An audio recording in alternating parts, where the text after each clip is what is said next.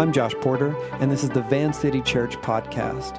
The following teaching is part 10 in the series, Fighting the World, the Flesh, and the Devil. Easily the least popular in the modern world among the teachings of Jesus is the art of self-denial. Indoctrinated on all sides to indulge desire, the very suggestion that one would deny themselves is a set of fingernails on the chalkboard of the status quo. And yet, Jesus taught this very thing was not only fundamental in becoming his apprentice, it is a prerequisite in the daily way of life.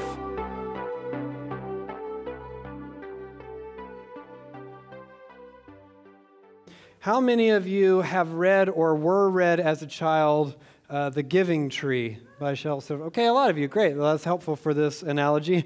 If you haven't, bear with me. I'll do a bit of explaining. Elizabeth Bird, I read this week, who's a specialist for the New York Library, said this about The Giving Tree. She called it one of the most controversial and divisive books in children's literature. She went on to say, "To my mind, you are either a Giving Tree fan or you loathe and abhor it." And the reason is no one is quite sure what The Giving Tree means to communicate with its very short, simple story of a tree and a boy that she loves. The tree, if you don't know the story, I won't give the whole thing away for you, but the tree gives up much over the duration of this boy's life for his sake, and the boy mostly just asks for more as the story carries on into his old age. And people pose the question, well, is it about noble and benevolent self-sacrifice, which is usually Camp A, fans of The Giving Tree, or is it about abusive codependency, which is Camp B? And this is a very real debate going on in children's literature and has for quite some time. And then furthermore, did the author intend to comment on either thing, or does he simply record fictitious events and leave us to analyze them like a kind of kid's book Rorschach test, whether it's good or bad or neutral? The story is about someone who gives up parts of themselves. And this is why I think the story was destined for controversy. Some of the great cliches of fiction are characters who are caught in the debate over self-sacrifice. So you know the ones. Usually you have like the meek but heroic protagonist who's willing to put themselves at risk for the sake of others around them. And then often beside them is kind of the cranky self-preservationist who snorts and invites this hero to, wise up and look out for number one. That's the only way you survive, all that kind of stuff. Because under the right circumstances, self-sacrifice is to be celebrated. Typically, we agree on that. We know this from life. We know this from fiction. But even in fiction, self-sacrifice sports a tolerance threshold before it tips from admirable to foolish, or from noble to ignoble, or from loving to unhealthy or codependent, or whatever it might be. And I would argue that disagreement as to the nature of self-sacrifice is at the very heart of our willingness or unwillingness to follow Jesus of Nazareth. In fact, last month, my wife Abby and I, we took a very brief trip to Los Angeles, and during that short time, I overheard two conversations on this trip. It was like a 24-hour trip, one on the plane and another in a restaurant, and in both talks, I heard one party say to another party something along the lines of, "I just can't imagine God asking someone to deny a part of who they are." And yet, this very concept is at the heart of Jesus' teachings. Turn in your Bible to the Gospel of Matthew chapter 16. Matthew chapter 16. Tonight, we conclude a teaching series that began all the way back in early October called Fighting the World, the Flesh, and the Devil. If you're new or you've been here and there throughout the series, I highly recommend going back and catching up on the podcast. This has been, I believe, foundational work for our church. And we've begun to build out the beginnings for what I hope will become a robust paradigm for spiritual warfare, the supernatural realm, angels and demons, the devil. We've worked to look inward at our own brokenness, the ways in which we are bent out of shape, what the scriptures call the flesh. And we've talked about the ways in which the behaviors that flow from that brokenness affect culture and become normalized in society. This is, in the New Testament, called the world. And tonight, I want to end with something of an epilogue. The ellipsis at the end of this series is a conundrum. And the conundrum is at the center of the way of Jesus and it goes by the title, The Cross. Let's read Matthew chapter 16, beginning with verse 21, if you're there. Matthew 16, verse 21 says, "From that time on, Jesus began to explain to his disciples that he must go to Jerusalem and suffer many things at the hands of the elders, the chief priests, the teachers of the law, and that he must be killed, and on the third day be raised to life." Notice the strength of that language. He must. Verse 22, Peter, one of Jesus' disciples and friends, took him aside and began to rebuke him, Jesus. He said, "Never, Lord, this shall never happen to you." Now pause for a moment. Remember, at this point in the story, in context, Peter believes that Jesus is the long-awaited Messiah of Israel. So it's Jesus' job to vanquish evil and to overcome Rome and to rescue his people. And now suddenly he's on about suffering and dying. So Peter's like, how the heck is this going to accomplish your goals as the Messiah? Jesus, never. This can never happen to you. And interestingly, whenever we broach the topic of Jesus' teachings on nonviolence, for example, turning the other cheek as a means of overcoming evil with good, many people today still have the exact same reaction. No, that cannot be the way. Never. It makes no sense. Let's see how Jesus responds to Peter. Verse 23. Jesus turned and said to Peter, "Get behind me, Satan. You are a stumbling block to me. You do not have in mind the concerns of God, but merely human concerns." Now remember, this is Jesus' close friend and his apprentice, so imagine how he must have felt to hear this from Jesus himself. But don't think of this as like kind of thoughtless and cruel name-calling. Jesus is actually commenting on the way that the devil intends to stumble us or get in our way, trip us up in Jesus' language, make us fall or give up or lose heart or get lost. And here in context, it is our unwillingness to die. Peter says, or Jesus says to his disciples, "I must die." Peter says, "Never." And Jesus responds, "Get behind me, Satan." And before you think, well, sure, that's what Jesus had to do. It's part of his whole mission. We know that now. Look at his next stanza of commands for those who would follow him. Verse 24. Then Jesus said to his disciples, "Whoever wants to be my disciple must," there's that word again, "must deny themselves, take up their cross, and follow me."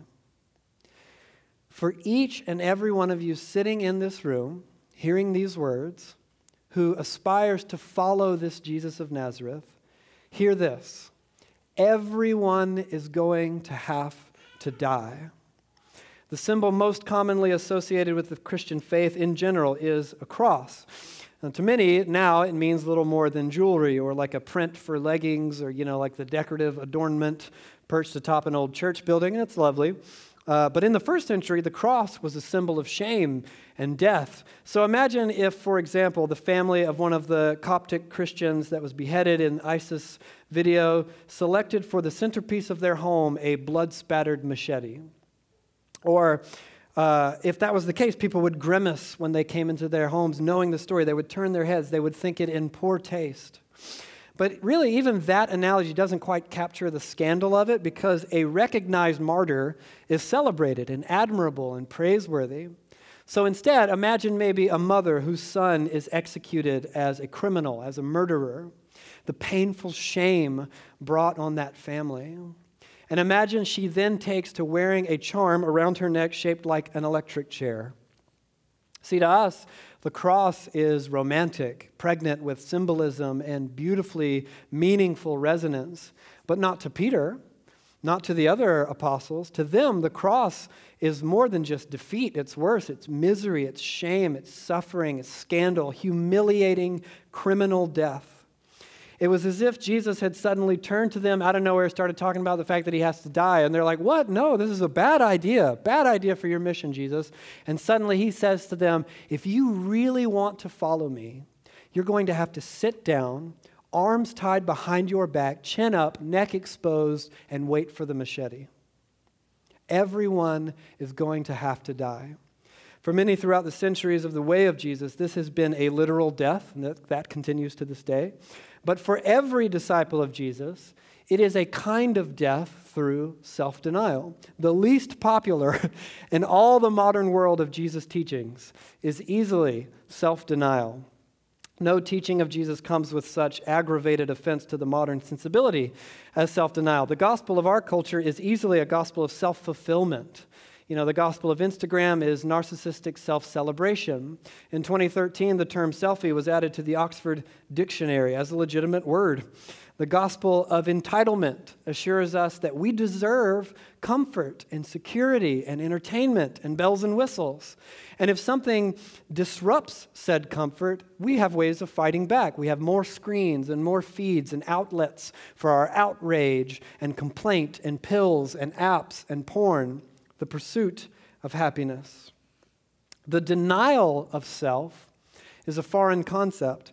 A couple of weeks ago, a friend pointed out to me that the closest thing we have in our culture to self-denial are fitness obsession and careerism. So when one diets and works out and joins a cult like CrossFit or whatever, and they say no to certain desires for the sake of long-term payoff. Not necessarily a bad thing at all, can be great. It's a popular thing to do.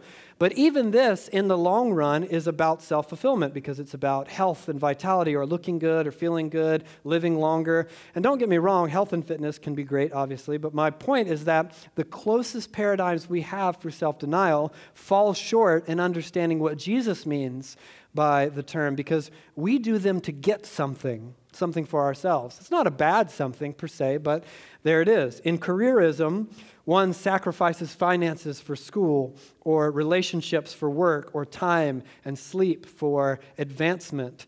And they do it for more money or more status or more position or more comfort or more security.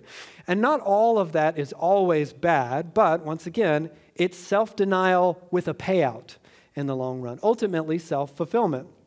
All that to say, it is very, very difficult for us to conceive of a happy, fulfilled life that does not involve us getting the things that we desire. Earlier, I mentioned some conversations that I overheard last month when Abby and I were in California. I should point out, by the way, that I wasn't eavesdropping on those conversations, and I stress the personal pronoun I, because Abby, my wife who was with me, she was eavesdropping, and she does it all the time. Often we'll be together, and I'll be talking to her, across the table, and it's like the deer thing. She's suddenly like this, watching a person, and I'm like, what are you doing? They can see you. I can see you. She's like, I'm trying to hear what they're talking about. So watch out for that if you're around her, by the way. At any rate, I just happened to overhear conversations happening really loud around me in a quiet moment. And there were people debating Christianity and the Bible and self-denial. Really interesting conversation going around. And some of you probably guessed just from that passing anecdote that I had earlier when I first mentioned it, the conversation was around the topic of sexuality. And the modern political debate around sexuality and Jesus is an interesting one because there are certain assumptions that seem to permeate the conversation. The assumption that it's always wrong or evil for something to stand in the way of another person getting what they want. And any such interference is oppression in the modern vernacular.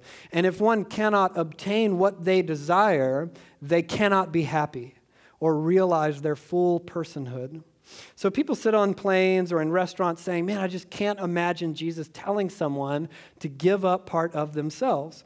And understandably so, because nearly everything in the cultural milieu screams at us that self-denial is oppression and that self-fulfillment is the road to happiness and truth. And yet, here stands Jesus. Everyone must deny themselves, take up their cross, if they want to follow me. Now, if you've been in or around the church for a while, maybe you've heard this whole die to self language before. But familiar or unfamiliar, this is a premise in need of elaboration because the mistake one might make is to confuse dying to oneself, as it's often put, with the death of oneself. And I know that sounds like I didn't say anything different just then. But what I mean is that the idea is not you are bad. You are awful. You are totally depraved. You're worthy of death. Does God think of you that way?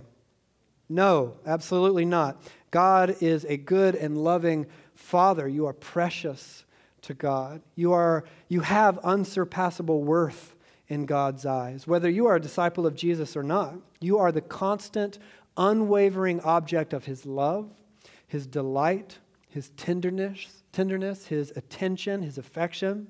So what then does Jesus mean when he invites any would-be disciple to come and to deny themselves if you are not inherently bad and awful in and of yourself? Well, first I would argue that a good working definition of self in a New Testament context might be, quite simply, the self is our desire when it is disconnected from God. And this comes not from me, actually, but from an apprentice of Jesus called Paul. So if you have your Bible out, mark your place here in Matthew, because we'll be back before it's over, and turn to the right in your Bibles to the letter we call Galatians chapter 2. Galatians 2. After the 4 biographies of Jesus, what are often called the Gospels, the New Testament authors are essentially doing their best to work out the implications of Jesus' life, his death, his resurrection, all of his teachings, his way of life, and that's what this letter, Galatians, is about. Galatians 2 is such a passage. Look down at verse 20. Paul writes this, "I have been crucified with Christ, and I no longer live, but Christ lives in me. The life I now live in the body, I live by faith in the Son of God, who loved me and gave himself for me." Now, it doesn't take like a Bible scholar to figure out that Paul is quite obviously alive at the time of writing. So what's he getting at with all this, like, I no longer live stuff? Turn over just a page or two to chapter 5 of Galatians, and let's read beginning in verse 24. Chapter 5, 24. "Those who belong to Christ have crucified the flesh with its passions and desires. Since we live by the Spirit, let us keep in step with the Spirit. Let us not be overcome, conceited, provoking, and envying each other." So there it is. To crucify or to deny the self is to crucify or deny the flesh with its passions and desires. So for Paul, the denial of self is the affirmation of the Spirit. No to the flesh implies yes to the Spirit. Not just an abstinence, but a permission to the Spirit of God. Now, the current cultural definition of self is kind of like the cult of pseudo-authenticity, the whole hashtag do what makes you happy, Diet Coke kind of thing. And that is, if something makes you happy, then doing said thing is a realization of your authentic self. Just do you, Diet Coke, Instagram, all that. And so self becomes collapsed into a singular understanding of just the authentic you, doing what you want. But the New Testament actually bisects the understanding of the self. And part of it is ugly. And that's the desires that are primal and self-gratifying at the expense of other people. The part of you that's willing to step on others to get what you want. And we all have this inside of us. But in the New Testament, there's another dimension of you, a will that is aligned with the ways of love. And both of these are at war in the heart of every human being. You, me, humanity. Peter will write more explicitly about this when he says in 1 Peter chapter 2, "I urge you to abstain from sinful," or literally fleshly, "desires, which wage war against your soul." Let me show you one more example from the Scriptures. Turn just a few books to the right to Colossians chapter 3. Colossians 3. When you're there, read along with the very first verse, or beginning with the very first verse. Colossians 3:1 says, "Since then you have been raised with Christ, set your hearts on things above, where Christ is, seated at the right hand of God. Set your minds on things above, not on earthly things. For you died, and your life is now hidden with Christ in God. When Christ, who is your life, appears, then you will also appear with him in glory." Verse 5, "Put to death, therefore, whatever belongs to your earthly nature, sexual immorality, impurity, lust, evil desires, greed," which is idolatry. "Because of these, the wrath of God is coming. You used to walk in these ways in the life you once lived." Now, if you have accepted the invitation of Jesus to follow behind him in life, meaning he's the master, you are the apprentice, then something has changed. Now there is an old you. And this is true regardless of how you feel. You may not feel like suddenly a switch gets flipped and now there's an old you and a new you. When I had my first child years ago, something changed, whether I felt it or not. There was an old me who was not a father and a new me who was, whether I felt like it or not. So if you follow Jesus, this old version of you served a very different master, and that master was desire, meaning you were at the mercy of what you wanted, for better or for worse. And Paul ends his list mentioning this concept, which is often translated as covetousness, which is idolatry, or greed, which is idolatry. And by this, he means to explain that the worship of idols is about more than those who bow down before statues and chant. He's saying, if your desire supersedes God, that's idolatry. That's the worship of other gods.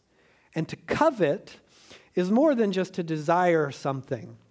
It's to want something that belongs to someone else. To want more than just a job like a person that's above you in their career position. It's to want their job.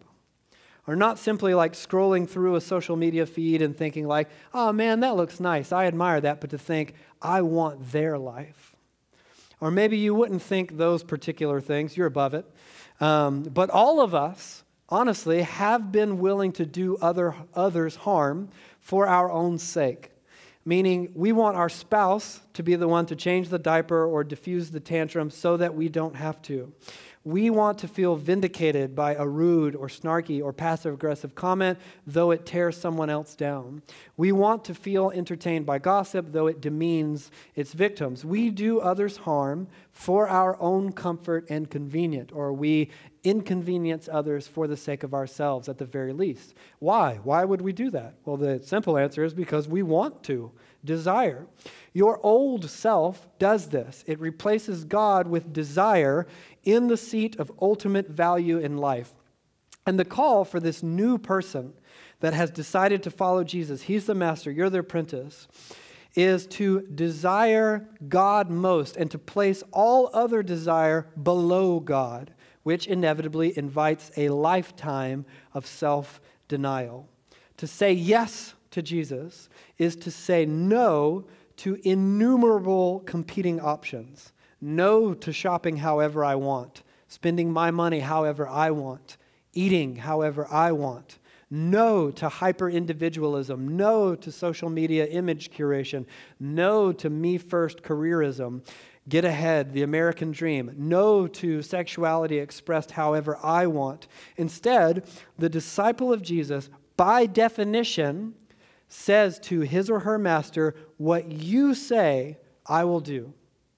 Where you say go, I will go. You are the master, Jesus. I am the apprentice.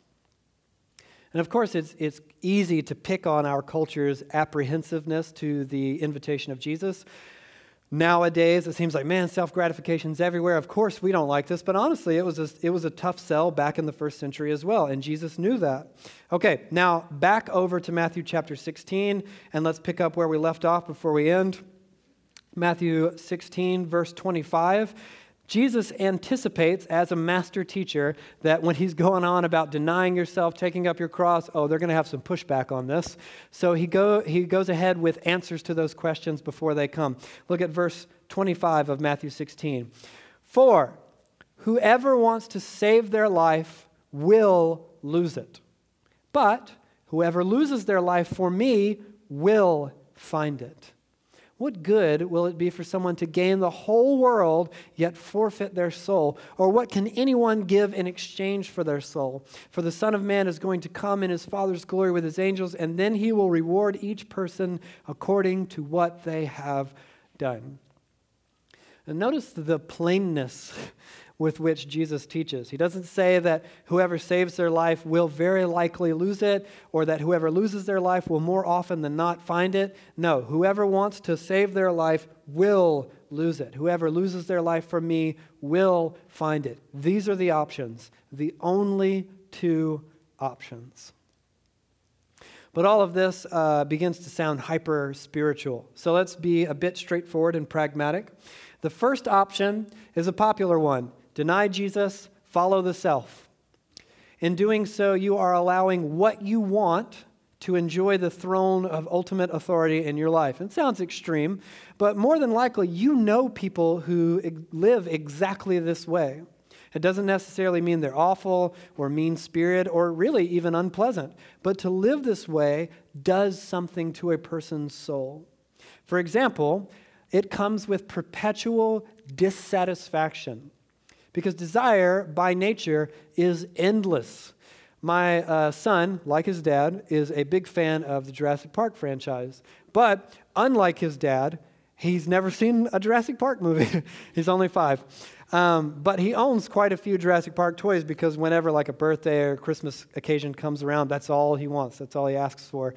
And as soon as he has one, he wants another one to complement the one that he has so that he can carry out these scenes that he's only heard about.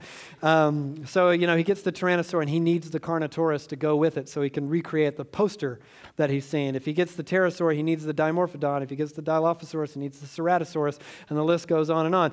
And then he'll actually get them out and arrange them in a big display, and then he'll be like, turn on the music. So I have to put on the soundtrack, and then he'll just stand there and look at it like this while the music plays. It's a beautiful thing. The sweeping score on the stereo, and he just stands there admiring the scene. So after Christmas, there were quite a few new ones, if you can imagine. Everyone in the family is just like, oh, there's another one. It was great. I enjoy it too. And then that night, he was going to bed, and he was like, I can't wait to get up and play with all these toys. And I was like, you know what we should do tomorrow? We should get out all of these Jurassic Park toys and have this massive action figure adventure. And he smiled and said, I wish I had the super colossal T-Rex. And I was like, dang, man, you just got almost all of them except that one. And don't get me wrong, it's not that he's ungrateful or bad. He loves the toys. He plays with them all the time. He really enjoys them. But want begets want, just a little bit more. And we actually do the exact same thing, not with Jurassic World toys, I suspect, but with money, or position, or acclaim, or affection, or praise, whatever it might be. I wish I just had a little bit more. And that dissatisfaction with unfulfilled desire leads to the disintegration of your personhood. Because when you're ruled by want, and when want is never satisfied, there is so much to fear. What if there's not enough money? What if I get rejected? What if I get fired? What if I get sick? What if someone dies? And I'm not saying it's unreasonable to want things to go well or to be upset when they don't. That's fine. But when what you want is all in all, not getting what you want is your undoing. I've been pretty honest with you guys over the last few years. I hope with my ongoing struggle with self-loathing and with despair. This is light dinner conversation I bring up when I'm hanging out with people. But these last few months, God has actually been challenging me with what I already know to be true and inviting me to a new season of learning to actually love and care for myself and give up on despair, all that kind of stuff. And just a few months ago, there was a bad day, a dark day in my mind, and I was in the midst of reading the scriptures, praying, but I was stewing in my own emotional turmoil, and I was thinking about how painful things would be if A or B did not happen. If this doesn't change, or if this doesn't change, it's going to be the worst, it's going to be the worst. And I felt like God's Spirit said to me, very tender, very gentle, He's like, man, you know, Josh, what you're really saying is that if you don't get your way, you will be undone. And He didn't say it to shame me or make me feel like an idiot. I didn't. It was more like, listen, you know better than this. Because a disintegrated person is ruled by desire. And desire in and of itself is not bad. The way of Jesus is not the way of Buddha, meaning the idea is not to purge desire from your life. It's to order your desires correctly, to put the good ones before the bad ones, and then eventually do away with the bad ones altogether. Dallas Willard said it like this: to live in the flesh, to live with uncrucified affections and desires, is simply a matter of putting them in the ultimate position in our lives. Whatever we want becomes the most important thing. This is what happens when we are living apart from God. We make our desires ultimate because they are all we have. we look to them as if they were everything in our lives, thinking of my worth, my glory, my appearance, thinking of my power to sustain myself. And desire, on top of all this, is untrustworthy. You don't have to be a wise old sage to know from your own experience that desire is erratic, it's unpredictable, it varies wildly from season to season and day to day, even moment by moment. And desire is deceitful. We want things because we think they will make us happy and that they will provide us with a better life, but often those very same things destroy us, especially when they're things like money or power or sex or image. And so we linger in slavery to want. Slavery because if do what makes you happy is our highest inspiration or aspiration in life, what is there to do but chase the carrot dangling from the stick? And every time we get close enough to take a bite, the carrot just replenishes itself. Even if the chase destroys you and others around you, you have no choice but to go on running. And we can all see this as like a metaphor for something like substance abuse, but apply that same image to the socially acceptable addictions, things like smartphone, digital addiction, TV show addictions, your career, your diet, fitness, a relationship, whatever it might be. When satisfaction with life is contingent on you getting what you want, you are enslaved. And as if to add insult to injury, rarely happy as well, at least not in the long-term or meaningful sense. Because desire is often unfulfilled. It's a bottomless pit. It's an abyss, much like the soul of the one who has no choice but to chase it. So, this is the life of following the self, according to the Scriptures. Dissatisfied, disintegrated, ruled by desire, enslaved by want. But this is only one of the two options. According to Jesus and the writers of the New Testament, there is another, better way. The other option is to deny the self and to follow instead King Jesus. In doing so, one may learn to access a deep well of soul satisfaction. Because we can learn to live in such a way that our happiness is not contingent on getting what we want. And I'm talking about so much more than just like the corny wall art, that says like, it is well, that you like post online when something's going bad. And people are like, oh my gosh, what's going on? You put the wall art on the internet. I'm talking about like a defiant resolve within the deepest part of your personhood that knows that you are the beloved of Jesus and you will always be God's beloved child. And because this is true, we will endure and we will be satisfied on the deepest soul level. That is a peaceful, long-term security, a profound contentment of the soul. When we get what we want and when we do not get what we want, our joy is an ongoing connectedness to God, not in the comfort or predictability of life. And that's what it means to be integrated. Remember, in the story of the Bible, you're not a soul inside a body. You are a body, and you are a soul, and you are a mind. It's all you. And to be integrated is to experience your entire personhood, meaning your body, your soul, your mind, your heart, your relationships, your thought life, your emotional experience, all of it in harmony for good, in step with the Spirit of God. All of these seemingly disparate parts of you that wage war inside you are coming under the rule and reign of Jesus more all the time. Not just the way that you talk, but the way that you think as well. And not just the way that you think, but the way that you feel as well. And not just the way that you feel, but the things that you do as a result, all integrated and in step with the Spirit of God. So that rather than being ruled by desire, we become motivated by love. Remember, the flesh is compelled by self-gratification, often at the expense of other people. But the integrated soul is motivated by love, to will the good of another ahead of and even at the expense of your own good. This is the love that originates in God Himself and is embodied in Jesus and exemplified on the cross. The apprentice of Jesus is learning to make each and every decision and action an outworking of self-sacrificing love. And why not? The secure disciple knows their true source of satisfaction is steady. And as a result, They are learning to bring every aspect of who they are under the authority of Jesus. What you say to do, I will do. And then counterintuitively, the more that we become submitted to the rule of King Jesus, the more that we are set free.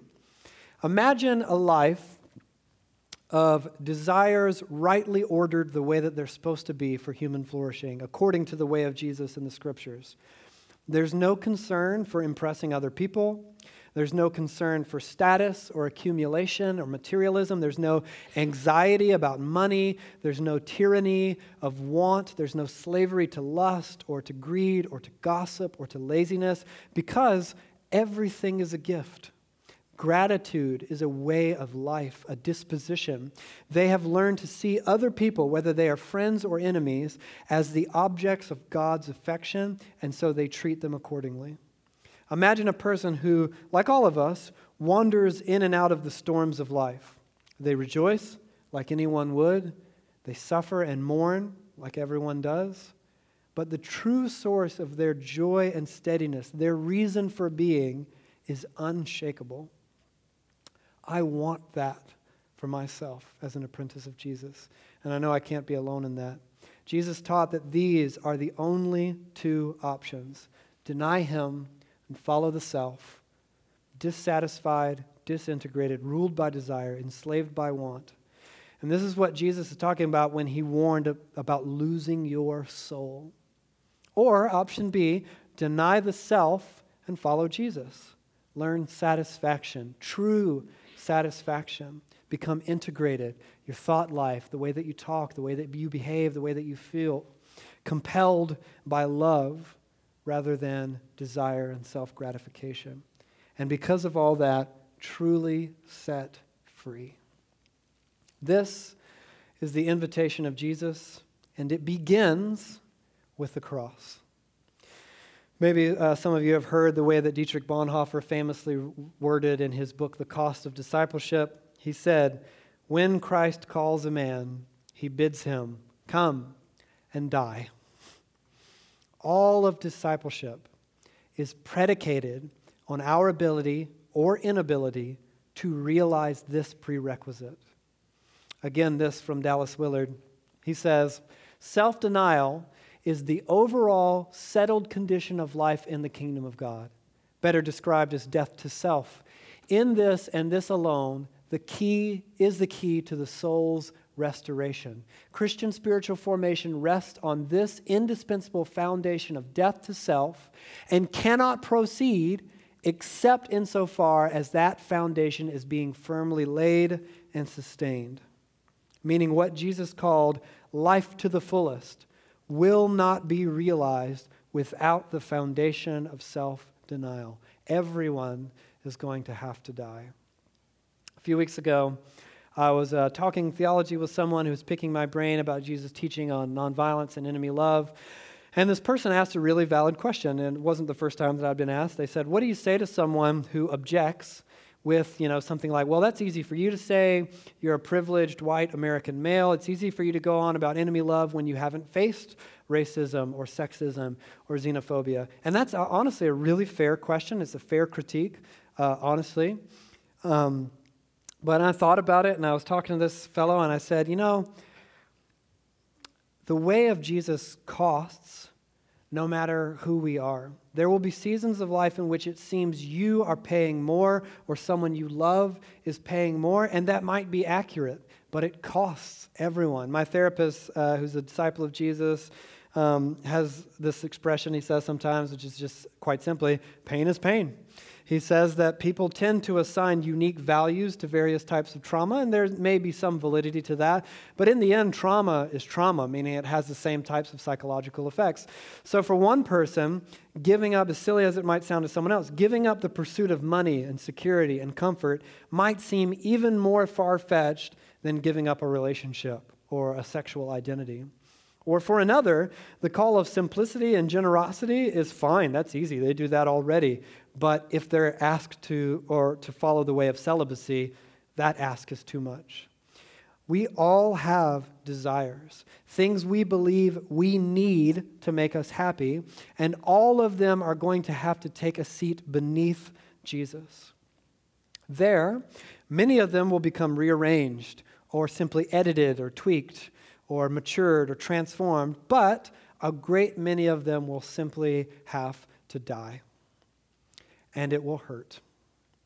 And it will be tremendously difficult at times.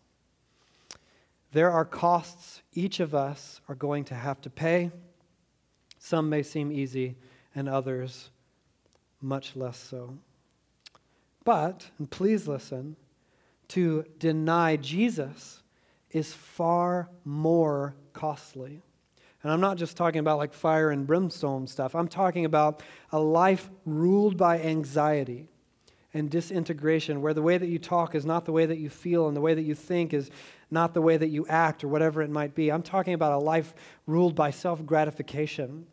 I'm talking about what happens when you trade intimacy, for example, for lust, or contentment for short-term pleasure, or trust for the affair, infidelity, or faithfulness for the ease of bailing out. Man, there's so much celebration in our culture right now for the person who denounces faith and has like an epiphany and gives up on Jesus or the church or whatever it might be, and they get celebrated. They write books, they start podcasts, they publish blogs. They're called brave, bold pioneers. But to my estimation, bailing out is easy. Anyone can do that. And they have for 2,000 years. Many people do that all the time. It's not new. It's not original. It's not brave. It's not admirable. Faithfulness is difficult. And faithfulness is costly. But bailing out actually costs more. This is why in all four Gospels, which is a rare thing, all four Gospels, we read one of the central most teachings of Jesus: deny yourself, take up your cross. Everyone is going to have to die. In fact, Luke even adds an extra word in his account. Jesus says, not just take up your cross and follow me, but take up your cross. Does anyone know? What's that? I thought I heard someone say it. Daily, right? Yes, daily, meaning this is how you are going to have to live every day, again and again and again. And it's interesting that Paul refers to himself in that text we read earlier, himself as having been crucified with Christ, which means Paul doesn't believe that Jesus was crucified so that Paul could avoid it. Jesus was crucified to show us how. Now we have to follow in his example. This is a way of life.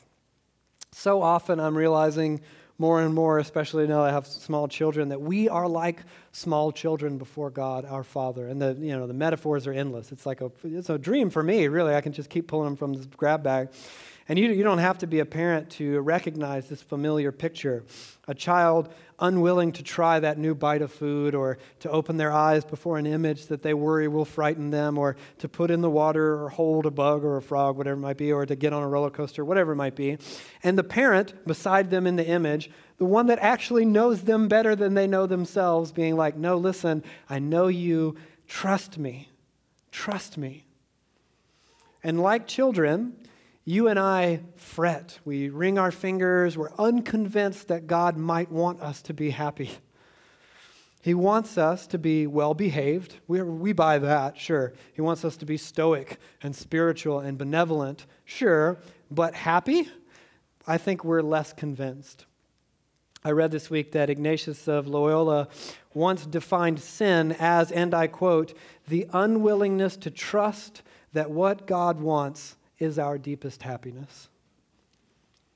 To combat my propensity for pessimism and despair, for the last few months I've been reading a selection of writers every morning who wrestle with those very subjects. One of them is the Catholic monk Thomas Merton, who wrote this: despair is the ultimate development of a pride so great and so stiff-necked that it selects the absolute misery of damnation rather than accept happiness from the hands of God, and thereby acknowledge that God is above us and that we are not capable of fulfilling our destiny by ourselves. Frankly, I'm at a point where I no longer feel fit to carry the weight of my own satisfaction. It doesn't work. I haven't been able to pull it off. I do not want to attempt to satiate that profound longing with things that spoil and that spoil me. And this wrestling inside me, the warfare that's in here and out there, this thing that we've been talking about for weeks now, the world, the flesh, the devil, all of it hangs on this. Our ability to look into the eyes of God the Father with trust and taking his hand allow him to lead us, even though he will lead us to a cross. Thanks for listening to Van City. There are more teachings and resources at vancity.church where you can connect with us and support us financially at vancity.church/give.